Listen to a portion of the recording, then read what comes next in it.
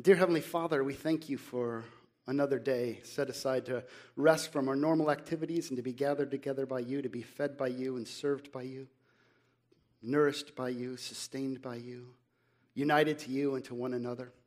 We pray now that you would give us ears to hear and hearts to believe and minds to understand. I pray that you would cause us more and more to be transformed in the image of Jesus. It's in his name that we pray, and through the power and presence and person of your Holy Spirit. Amen. Well, please be seated and turn, if you will, in your Bibles to 2 Timothy chapter 3, and we'll read the text in a moment. Let's go through the introduction, a little bit of an introduction first. We want to think this morning about what does God's Word teach us about his Word. As we get ready to start in just a few weeks, our Sunday school and catechism classes, we thought it might be a good opportunity to take some time and think about that. We emphasize the Word of God in everything that we do here at Christ URC. Our worship service is obviously saturated with the Word of God, but in our Sunday school and catechism classes, it's the emphasis as well. We want to focus on what God's Word teaches. And we recognize that in our culture, we are swimming upstream in terms of taking the Word of God seriously and basing our life and everything that we do upon it. We recognize in our circles that God's Word is a light unto our feet and it's a lamp unto our path, and we want to be aware of it. Biblical literacy, I'm sure you're aware of many of the statistics, is significant both inside and outside of the church. Some errors can be more serious and some less serious. But according to a Barna research poll, 80% of those who identified themselves as born again said that the Bible teaches that God helps those who help themselves. 80%. 50% of those claiming to be born again can't name the 10 Commandments. And 12% believe that Noah's wife's name is Joan of Arc. Right? So some of them are a little more serious than others, but nonetheless, a lot of biblical illiteracy. And so we want to ensure that what we do here and what we do at homes is saturated with the Word of God. It's even interesting to think, can we know God, and if so, how?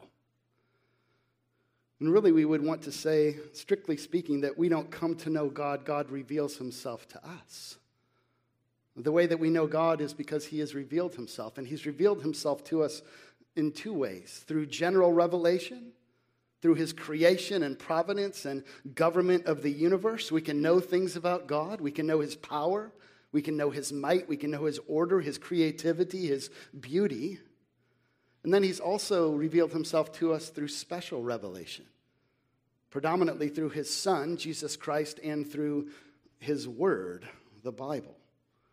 We come to know the Lord. He makes himself known to us. He reveals himself to us. The Great Commission of Christ the King calls us to make disciples of all nations, baptizing them and teaching them to observe how much of what he's commanded, beloved? All of what he's commanded. We want to really know and to concentrate upon the Word and how he has made himself known to us. This is what we'll be doing in our catechism and Sunday school classes this year. This is what we do as we gather together every week. We recognize that the Lord uses the means of grace. He speaks to us through his Word. He calls us. He summons us through his Word. He convicts us through his Word. He forgives us through his Word. He sanctifies us through his Word. He blesses us through his Word. Over and over, God is an acting and speaking God. God accomplishes things through speech. In the original creation itself, God spoke and the world came into existence. And to what was existing, he told it to be fruitful and multiply, and he empowered it and guided it such that it continues to bear fruit. And so it is with us as a church as well. He speaks us into existence.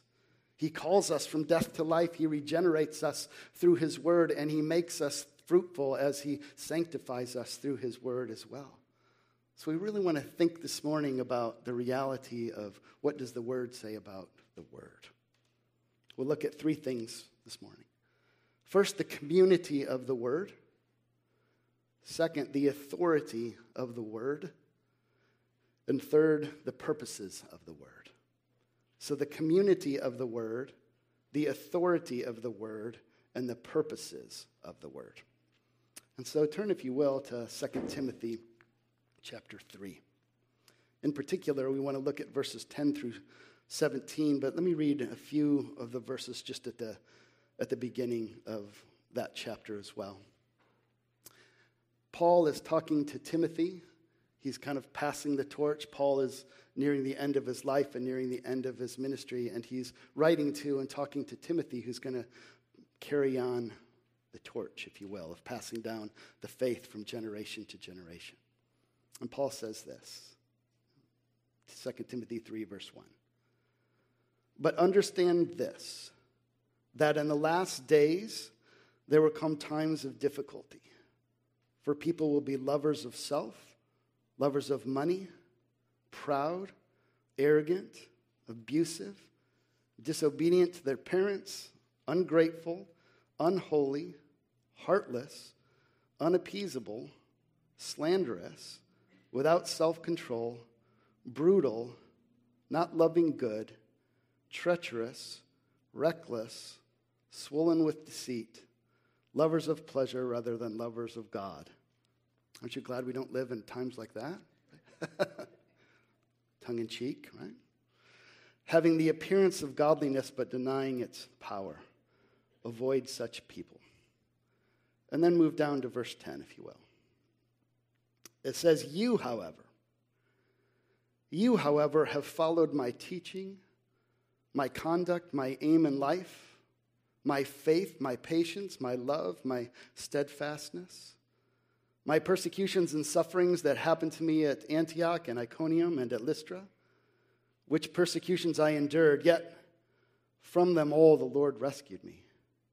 Indeed, all who desire to live a godly life in Christ Jesus will be persecuted, while evil people and impostors will go on from bad to worse, deceiving and being deceived. But as for you, continue in what you have learned and have firmly believed, knowing from whom you learned it, and how from childhood you have been acquainted with the sacred writings, which are able to make you wise for salvation through faith in Christ Jesus. All Scripture is breathed out by God and profitable for teaching, for reproof, for correction, and training in righteousness, that the man of God may be complete, equipped for every good work. So far, the reading of God's holy word. Well, the first thing that we want to look at this morning is the community of the word. You know, Christianity is not an individual event. It's a team sport, isn't it? Think of all the images in Scripture. We are a people. We are a flock. We are a family. You can't be or do any of those things on your own. We're gathered together. We're a collection of God's people together, and we grow and learn in community. We're shaped in community. We were made and designed for community. And here Paul is addressing Timothy. Paul is near the end of his life. This is one of his last letters. He's writing to someone who he knows very well and with whom he had invested so much. He's discipled Timothy. He's traveled with Timothy. They've been on missionary journeys together. And it's written to Timothy, but not exclusively to Timothy. It's not necessarily to us, but for us, as all Scripture is for us. But Paul is concentrating on and writing to Timothy. The apostolic era is coming to an end, and a torch is being passed. In some sense, we could really think of Paul as the last of the apostles and Timothy as the first of the New Testament pastors.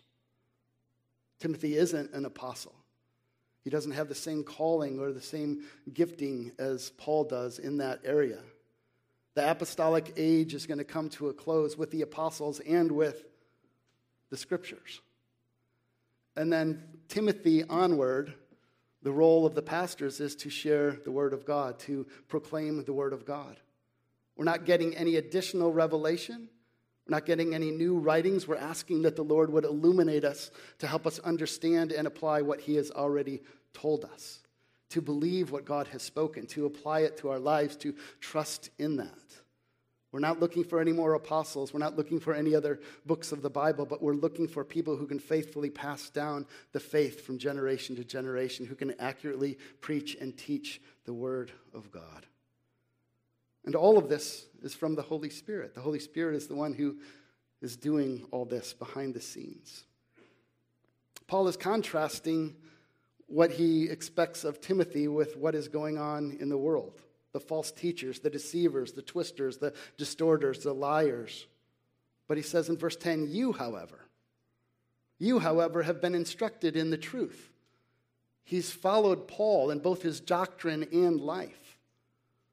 Paul recognizes that he's not perfect. He's not looking to himself or his works for his salvation or standing before the Lord, but he recognizes that there has been fruit and there has been growth, and that he can say to Timothy, it's worthy to imitate me in these things, both my doctrine and my life, what I believe and how I practice it.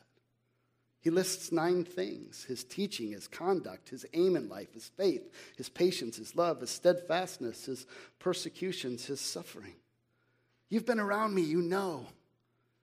You've heard what I believe and what I preach and why, and you've seen it lived out, not lived out perfectly, but you've seen it imitated. Follow.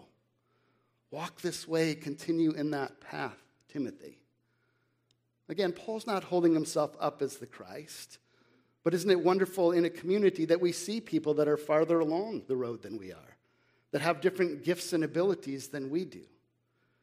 What a wonderful opportunity for us in this church to have brothers and sisters in the faith who we can watch, who we can walk with, who we can learn from, who we can see how God is using them. We can imitate their way of life. We can listen to their doctrine and their application and their wisdom of things. We can benefit together from the gifting and ability that God has given us in a community. And this is what he's counting on Timothy to do. This is what he's calling Timothy to do. And Paul says in verse 11, these persecutions that I had, I endured, yet through them all the Lord has rescued me. It's interesting that Paul isn't saying that the Lord rescued him from the hardships, but he rescued him from death so that he could go on proclaiming the gospel of Jesus Christ. And he preserved his faith. So many things that happened in the life of Paul could have been easy to cause him to walk away from the faith. But Paul is even recognizing here, it's the Lord who preserved me. As much as he's telling Timothy, imitate my faith and my life, it's as he looks to the Lord, it's the Lord who preserved his life so he could go on preaching the gospel. It's the Lord who preserved his faith so that he wouldn't fall away. And he even tells us, he tells Timothy, all who desire to live a godly life in Jesus Christ will be persecuted. Isn't it comforting and wonderful to know that Jesus doesn't pull any punches with us? He doesn't tell us that in this present evil age that we're going to have our best life now. Paul sure didn't. Jesus sure didn't. The saints didn't. As a matter of fact, by coming to Christ is going to put you at odds with the world. You're swimming upstream. And Scripture makes it really clear, as they treated Jesus, so they will treat us. We shouldn't expect any different treatment. But as we read this morning in the law, how do we respond to those who persecute us? In the power and the Holy Spirit, we pray that we would be able to bless them. We pray for them. We seek to overcome evil with good. Not for our salvation, but from our salvation. Because we know this God who is mighty. We know this God who is powerful. We know this God who is holy. We know this God who is merciful. We know this God who has the end sorted out from the beginning. We recognize that we live in once Eden. We don't live in the world that was created. It's fallen. It's under a curse. And we don't live in the world that yet will be when Christ returns. We live in this present evil age. And so Christianity and Christ and the Scriptures are very real about this world. You will be persecuted. It's not all going to be unicorns and roses and ice cream. Hopefully those things, but not always. It's kind of even counterintuitive. Dietrich Bonhoeffer says when Christ calls a man, he bids him to come and die. Christianity is a constant dying to self. Not a puffing up of ourself, but a dying to self. We look our entire lives outward, up to the Lord, in faith and trust, and out to others in love and service. So Paul goes on to tell Timothy, but as for you, continue in what you have learned and have firmly believed, knowing from whom you learned it, and how from childhood, really the word there is infancy, from infancy you have been acquainted with the sacred writings. Here's the community of faith, isn't it? Timothy learned these things from his youth. His grandma and his mother taught him and instructed him in the faith. And then a little later in life, Paul and the church. There's this covenant community in which Timothy was brought up and nurtured. Grandma told him the truth. Mom told him the truth. The sacred scriptures opened them up and told them to him. Ultimately, it's the Lord speaking through the word, but the Lord uses means, doesn't he? He uses preachers in the preaching of the gospel. He uses evangelists. He uses our Sunday school teachers and catechism teachers. He uses our moms, our dads, our grandmas, our grandpas, our brothers and sisters in the Lord, friends. He uses all these different means. And that this happens in a community. Timothy has an experience very much like a lot of kids in our church who, when they grow up, sometimes they're frustrated because they think, do I really have to have some radical conversion experience? And many of them can say, I don't remember a day when I didn't know or love the Lord. That's fantastic. Some of them do have a significant conversion story. People who didn't grow up in Christianity, some of them may have that. Some of them may have a story more like Saul, on the road to Damascus, where in an instant he was converted. Timothy has a story, he could say, my whole life I've heard this, my whole life I've known this, my whole life I've believed this. The Lord has used that word in my life. And so we recognize that we live and learn and love in a community, and we are worded into a community as we are united to God and united to one another. We're a family. When we prayed the Lord's Prayer just a few minutes ago, we said, our Father, didn't we? It's not just my Father. Yes, he is, and that's wonderful, but he is our Father. And we are family. We are brothers and sisters in the Lord. Mr. So-and-so or Miss So-and-so sitting next to you is your brother and sister in Christ. Sometimes we can be very frustrated at them, or sometimes they might annoy us. But can we remember that first and foremost, they're made in the image of God, and secondly, they are recreated in the image of Christ. The person sitting next to you is someone from whom the Lord of glory died and rose again. It ought to shape the way that we one another, the way that we love, the way that we talk, the way that we serve, the way that we care for one another. A whole lifetime of Lord's Day spent together here and then out, loving and serving one another and our neighbors through our vocations or through other gatherings. And so we recognize, for the first point, that there's a community of the Word. It's not just you and your Bible, though I encourage you to read and meditate upon your Bible, but it's us, it's we, it's together. There's a community of learning and sharing both doctrine and life, being shaped and formed, sharpening and softening one another, helping one another, encouraging one another, confronting one another when need be as well, based on the Word. The second thing we want to look at is the authority of the Word. Paul says in verse 15, he says, from childhood you have been acquainted with the sacred scriptures, which are able to make you wise for salvation through faith in Christ Jesus. All scripture is breathed out by God and is profitable for use. Sacred writings. That's in contrast to the sources of speculation and false teaching that Paul was warning Timothy about, and that so easily infiltrate the church. If someone comes to add to or take away from this, beloved, don't believe them.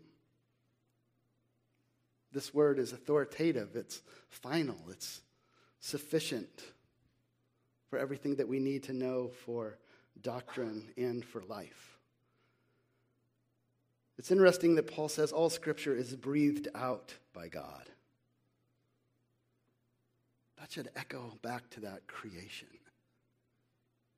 It's impossible for us to imagine nothing. There was God, and then he spoke. And everything that we've come to know and enjoy and see is because of that. It's an effectual word. God speaks. God breathes out creation. And Scripture is also God-breathed.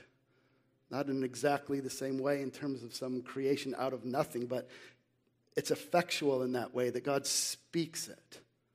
And the Bible isn't just words about God, but God's words recorded for us.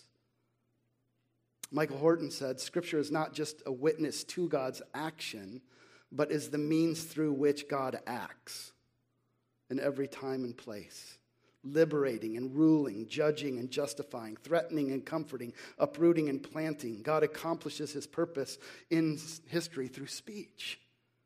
It's amazing that God is a speaking God and he accomplishes things through speech. The world itself and the new creation is all from God. We are worded through and through. We were summoned here this morning. We were greeted by the Lord. We heard the Lord in his law. We responded to him in confession. He announced his declaration of pardon. He announced his forgiveness of sins and assured us that we are righteous and that there is nothing that can separate us from us. At the end of the service, he's going to pronounce a benediction on us. Not just empty words, God speaking, God accomplishing things through his speech. We sang his word back to him when we sang 2 psalms this morning. We are saturated in and swimming in the word, and God accomplishes things through speech. He is the author, the divine author, working in conjunction with human authors that bring us his word. Right? And we recognize God uses means. The Bible didn't fall from heaven in the form that it has now, with personalized lettering and leather coverings and gold stamps and all this other stuff. It was organically unfolded throughout the ages as God oversaw that process. God uses various means. Some of the authors record the exact word of God, like Moses with the 10 Commandments. Some record visions that they saw, like Isaiah or Zechariah or John. Some record experiences, like the psalmists. Some record eye and ear witness accounts, like Matthew and Mark and John. And some are researchers, like Luke. But all of it, the Lord is orchestrating, and he's using the gifts and abilities and the times and place and the temperament even of these people through them to give us his word. It's an amazing book. Dozens of authors over a 1,500-year time span in 3 languages. All kinds of genres. It's got prophecy, history, law, gospel, wisdom, parables, apocalyptic literature, psalms, songs, poems. We need to be careful that we don't read a particular text out of its genre. You don't want to read a poem like it's history or a prophecy like it's law. We want to be able to understand these things. This is why we want to be careful in this church in terms of how we teach from the pulpit as well as teach in our Sunday school and catechism classes. And to think about this being written over 1,500 years, yet it has remarkable unity. It's all telling the same story. From Genesis to Revelation, it's telling the same story. How God created the world, the tragedy of the fall into sin when humanity disobeyed. Chapter 3, barely into the book, God promises a Savior. And the rest of it unfolds, either showing what that Savior will be like when he's come, or telling us what that Savior did when he came and promising his return. From beginning to end, it's telling the same story, and Jesus Christ is the hero of that story. Timothy would have heard Paul and his church community show from all of the scriptures how they point forward to Jesus. The Old Testament, the books that had already been written by the time that 2 Timothy was written, how it all pointed forward to Christ. A story in which God has written and spoken and worded us into the story. We do have lines, we have roles, we have responsibilities, we have opportunities, we have privileges, we have a sacred duty. But we're not the main character. Christ is. Christ is the main character of the story, and it's really wonderful for us to be able to see how all the smaller stories in every part of the Scripture connect to and point to or are part of the large story of God redeeming a people for himself forever. Sometimes, kids, we think of Scripture in terms of a little word, SNAP, S-N-A-P. We talk about these as the perfections of Scripture. S, it's sufficient. N, it's necessary. A, it's authoritative. And P, it's perspicuous, which actually just means clear, right? A little bit of a irony there. So we could call it a snack. Sufficient, necessary, authoritative, and clear. And what do we mean by that? It's sufficient. It tells us everything that we need to know for faith and for life. Does Scripture tell us everything we need to know in life? No. But it tells us everything that we need to know for faith and for life. It doesn't even tell us everything we want to know. It doesn't tell us everything exhaustively, but it tells us everything sufficiently, what we need to know about our sin and misery and how we're saved and redeemed in Christ. It's also necessary. We can know without Scripture that we are sinners and that we need a Savior. But unless we have the Scriptures, we won't know who that Savior is. There's no way that you could be sitting on an island by yourself and just recognize I'm a sinner. There must be one God who is in three persons, and from all eternity past, they decided that the second person of the Holy Trinity will come, and he's going to die on a cross and rise again 3 days later and save me. You'd never come up with that. That has to be told to you, a special revelation both in the Son and the Word that's given to us. So Scripture is sufficient. It tells us everything we need to know for life. It's necessary because without it we wouldn't know these things, and it's authoritative. What it says authoritatively. We ought not to be negotiating with God about some of these things, any of these things. God says it. This is his word. We are to conform ourselves to the word of God. We aren't to conform God to our sense or understanding of his word. And then it's perspicuous. It's clear. There are all kinds of Scripture, all portions of Scripture that are less clear than others, right? But you should be able to, anybody can read the Bible and recognize we're sinners and that there's salvation in Christ alone. You could read the Bible if you didn't believe it, and you could come away with that. There's lots of questions we don't know, right? Who are the Nephilim in Genesis 9? I don't know. I have a pretty good idea, but I don't know. But what I do know is that we're all dead in our trespasses and sins, and God, being rich in mercy, sent his own Son, Jesus Christ, and then everyone who calls upon him will be saved. That's really clear. So Scripture is a snack. It's sufficient, it's necessary, it's authoritative, and it's clear. So we want to think about the Word in terms of the community of the Word. We want to think about it in terms of the authority of the Word. But finally, we want to think about it in terms of the purposes of the Word. What purposes does God have for his Word? First, in verse 15, it says, the sacred Scriptures are able to make you wise for salvation through faith in Christ. Faith. The very thing that unites us to Christ, the instrument through which we receive Christ and all of his blessings. Scripture is necessary for that. The Word creates faith. And note that the sacred Scriptures are able to make you wise for salvation, not just conversion or not just a moment of belief, all of it. Paul will put it this way in Romans. He says, for I am not ashamed of the gospel, for it is the power of God unto salvation for everyone who believes, to the Jew first and also to the Greek. For in it the righteousness of God is revealed from faith, for it is written, the righteous shall live by faith. It's not just for part of our Christian life, but for all of it. The Scriptures are able to make us wise unto salvation. Not just the information about it, but it actually accomplishes it. God regenerates us through His Word. God sanctifies us through His Word. He assures us through His Word. He promises us through His Word. It's not just some external sound, but an internal reality from the Father in the Son through the Holy Spirit. Beloved, how does faith come? Faith comes by what? Hearing. And hearing by the word of Christ. Martin Luther said the church is an ear house rather than an eye house or even a mouth house. We're an ear house. Hear. The call to worship this morning. Listen. Hear and believe.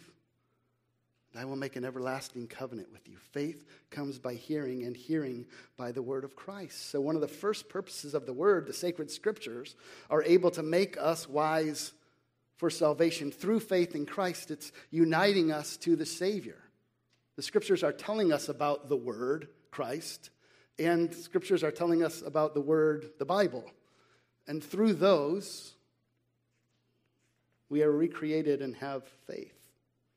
Think of a couple other passages of Scripture that talk about the power and efficacy of God's Word. In James 1:18 it says, of His own will He brought us forth by the word of truth. We were brought forth by the word of truth. Peter puts it this way, you have been born again, not of perishable seed, but of imperishable, through the living and abiding Word of God. That's powerful. The God who spoke the world into existence is the God who speaks into our life. The same Holy Spirit that was hovering over the deep and bringing order out of chaos and creation is the same Holy Spirit who dwells in you now. Not outside of you, but in you. The third person of the Holy Trinity. It's remarkable to think about. Greater is He who is in you than he who is in the world. The Holy Spirit is not going to drop the ball and fail in keeping you united to Christ and growing you in grace and growing you in faith and uniting you to Him. He's going to do this through the Word. So first, the sacred scriptures are able to make us wise unto salvation through faith in Christ. Second, the sacred scriptures are useful. They're purposeful for doctrine and life. He lists 4 things: teaching, reproof, correction, and training in righteousness. The first 2 really have to do with what we believe, and the second 2 really have to do with how we live, our doctrine and our life. As Reformed people, sometimes we get knocked saying, all you really care about is what people believe. No, we wholeheartedly care about what people believe and what people do. And the word here is talking about your doctrine. There are certain things that we can and must believe, and there are things that we can and must do. Teaching and reproof have to do with getting our doctrine right. Correcting and training have to do with adjusting our life. All Scripture is profitable for teaching, for doctrine. It's almost impossible to improve on the tagline for White Horse Inn, that you know what you believe and why you believe it. We want you here to not only know what we believe, but why we believe it. And everything we do from the pulpit and everything we do in Sunday school and catechism class, and certainly in your lives at home and family worship or devotions as well, so that we may give an accurate account. We may fairly represent what God says about Himself. The Bible is simple enough for a child to understand it and profound enough that we could never exhaust the riches of its treasure.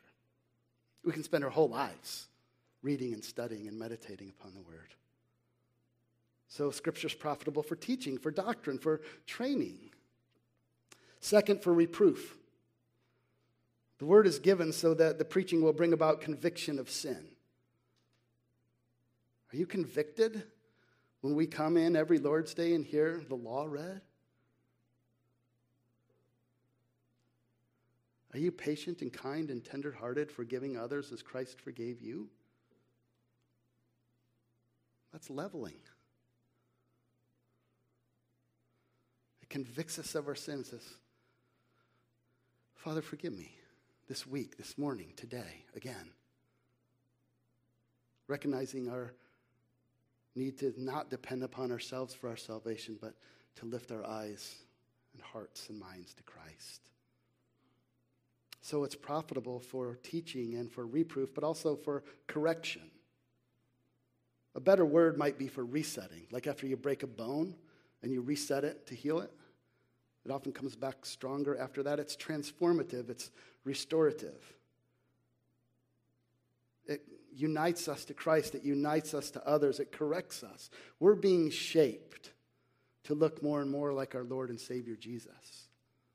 That process will be complete when he comes back.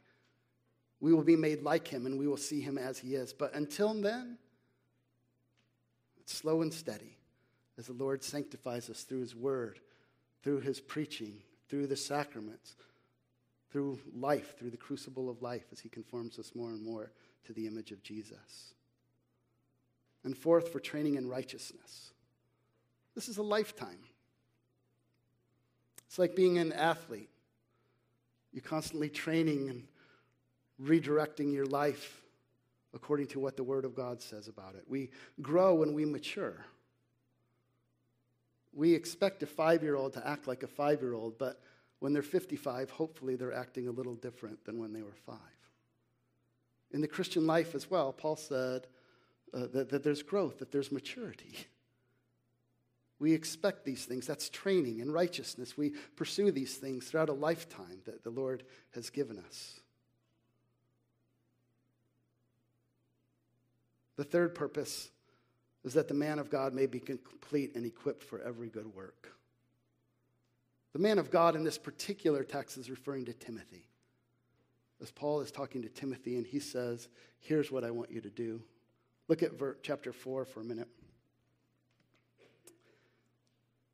2 Timothy 4, he says, I charge you, Timothy, in the presence of God and of Christ Jesus, who is to judge the living and the dead, by his appearing his kingdom, preach the word, and be ready in season and out of season, reprove, rebuke, and exhort with complete patience and teaching. For the time is coming when people will not endure sound teaching, but have itching ears that they will accumulate for themselves, teachers to suit their own passions, and will turn away from listening to the truth and wander into myths.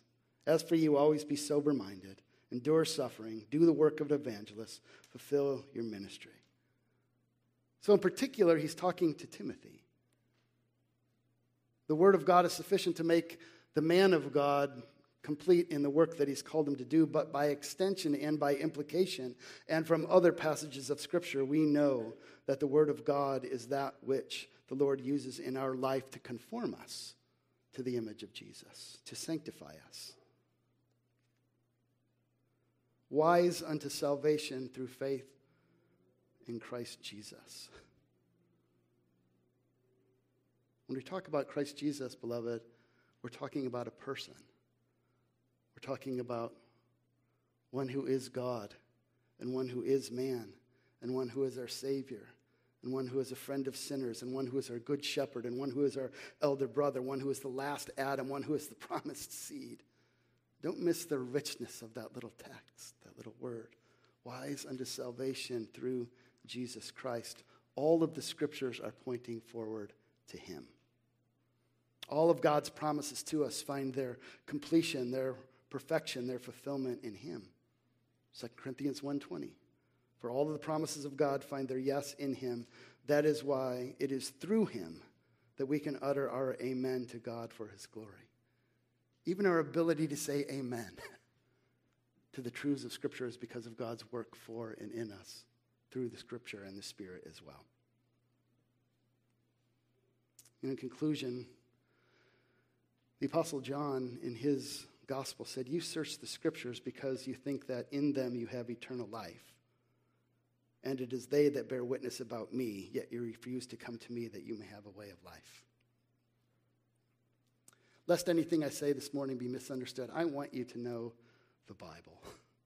I want you to know the Word of God, but not as an end in itself, not so that you can get all the data points right, or not that so you can pass some theological test, but because it's in these that you know and hear Jesus. I want you to know and love Jesus.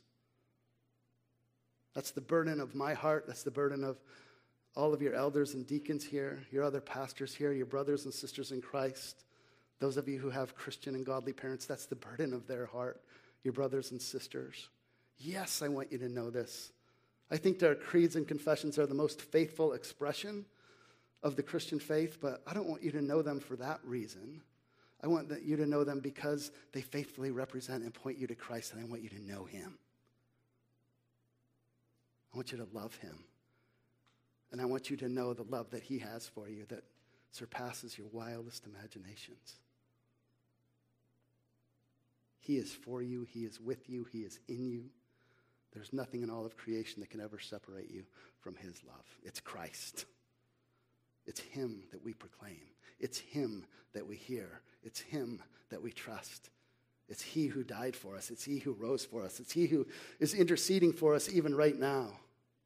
The reason why we won't fall away, beloved, isn't because the strength of our faith, but because of the strength of our Savior to whom our faith is connected. Amen? Let's pray. Dear Heavenly Father, we thank you that you are a speaking God. We thank you that you haven't left us wandering and groping in the dark to try to find a way to you, but that you revealed yourself to us in general revelation and special revelation through your Son and through your word. Father, we pray that we would love your word, that we would treasure it in our hearts, that we would meditate upon it day and night, that we would be able to faithfully pass it on from generation to generation. We pray that we would come to our church services ready to hear from you, ready to listen, ready to receive, and ready to respond. We pray that through your Holy Spirit that you would conform us more and more to Jesus. We pray that we would cause us to grow in our faith, that you would use your means of grace and use your means of growth to continue the work that you have begun in us. And may we be moldable and malleable in your hands. In Jesus' name we pray. Amen.